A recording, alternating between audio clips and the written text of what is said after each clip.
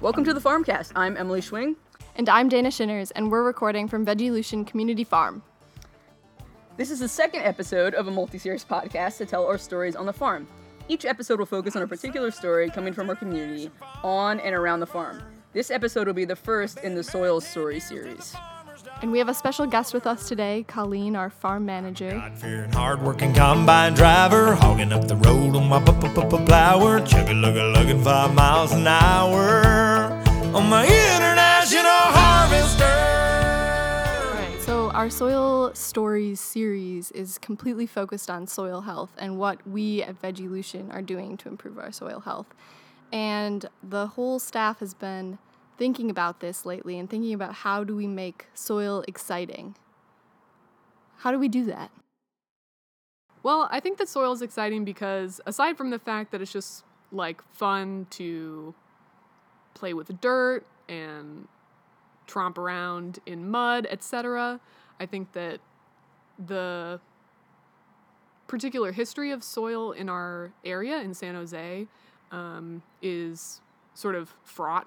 And there's been a lot of, this used to be an agricultural area, and now it's been developed, and we've sort of, we haven't cared as much about our soil in this county as we should, and I think that it's exciting because there's a lot of possibility right now to take really good care of our soil and improve our soil. So how is Veggielution a soil steward? Well, I first have to say that we haven't always been the best soil stewards, but we've been thinking a lot recently, and we're very committed to going forward, really putting all the time and energy into our soil that we should be. And what that means for us right now is cover cropping a huge percentage of our cultivatable land through this winter. We'll be cover cropping 2.4 out of 2.9 acres. And we'll also be using one of our fields as a no-till demonstration plot through the winter. Can you talk a little bit more about no-till agriculture? How does that work? So no-till, in contrast with a regular tillage system, doesn't mechanically disturb the soil hardly at all.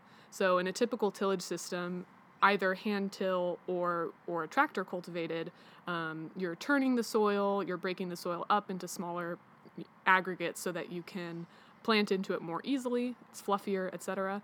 And, you know, that has its benefits. At the same time, going through and disturbing the soil chops up earthworms, mycorrhizal fungi, it disturbs soil biology, and in a no-till system, you're keeping all of that soil ecosystem intact, which is one of the main benefits of it. You also, in a no-till system, are keeping the land planted almost at all times so that you don't have soil erosion, lots of water runoff. You're also not losing nutrients, basically volatilizing into the air because of the sun. And over time, you're adding a lot of organic material to the soil and just continually sort of fostering and improving that existing soil microbiology.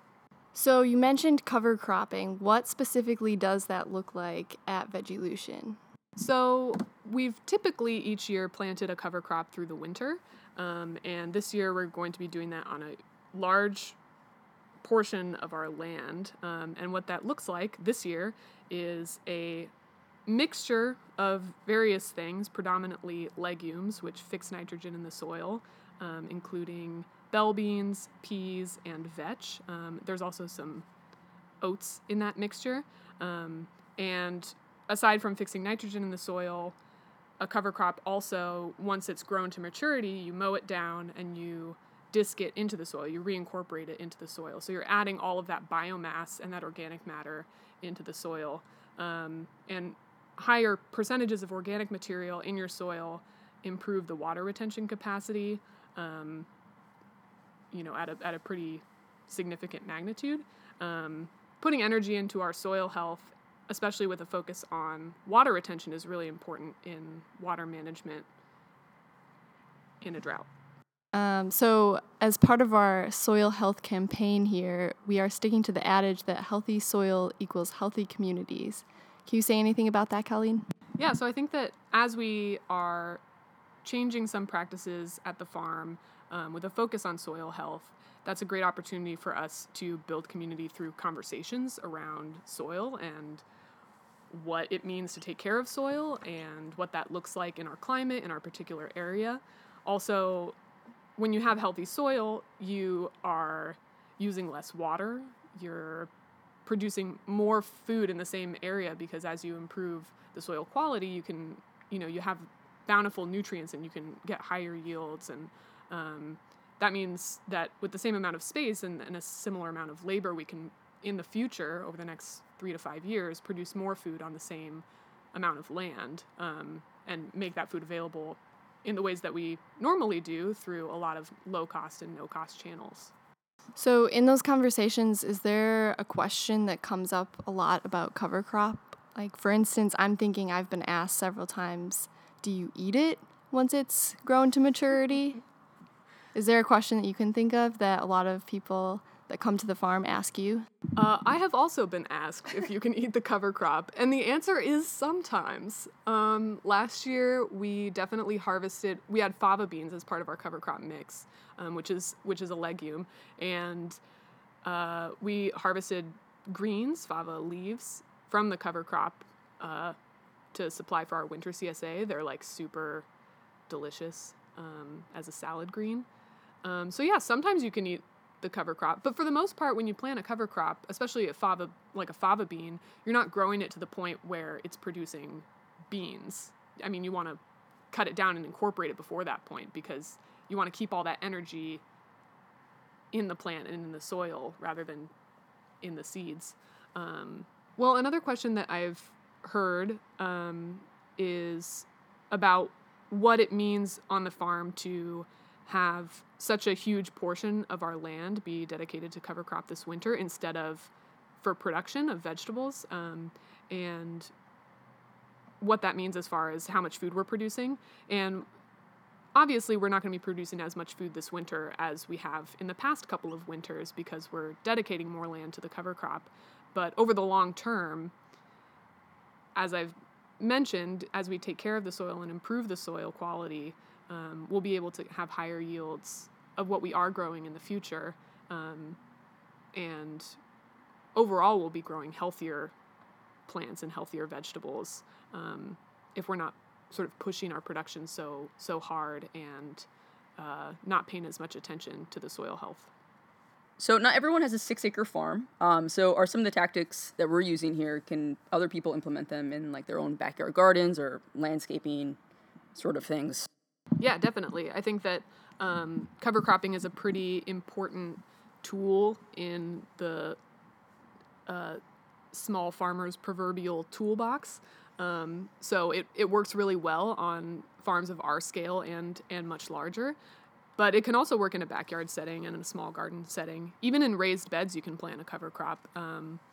Jen, our youth garden educator, is currently planting a cover crop in one of the raised beds in the youth garden. So, even if you're not working with as large of a piece of land as we have at Veggielution, you can still use some of the same practices to improve soil health on a smaller scale. So what are the next steps that Veggielution plans to take to improve their soil health? So aside from cover cropping this winter, we are going to be using the mid-acre, one of our fields, as sort of an experimental plot in no-till farming practices. And we just received a grant from PG&E to help us kick that off. So we'll be getting some broad forks, which are a great implement for sort of with minimal disruption of the soil, aerating and lifting the soil.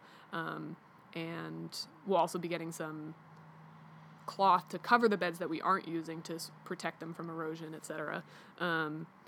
And basically everything that's, from now on, everything that we're planting in the mid-acre, we're going to be planting using no-till practices. And a lot of this is inspired by a visit that some of us took to Singing Frogs Farm up in Sonoma County a while back. They're a no-till farm that Paul and Elizabeth Kaiser, they really advocate for no-till farming methods, and they go around educating people about what those practices are. And when we went and visited, we were thoroughly inspired by the improvements they've made in their soil health over the last 6 years using no-till. And so we're going to try and see if we can use some of those practices and replicate those results here in San Jose. Okay, so thank you, Colleen, for coming on our show today. I'm sure we'll have you as a returning guest to share your knowledge about soil and many things beyond that. Thank you for having me. And if you were confused by what Colleen meant when she referenced the mid-acre, come out and visit us on the farm. We have volunteer days every Tuesday, Thursday, Friday, and Saturday. Our next episode will air on Monday, October 19th. Wide load ain't going any faster, so just smile and wave and tip your hat to the man up on the tractor, 'cause I'm the son of a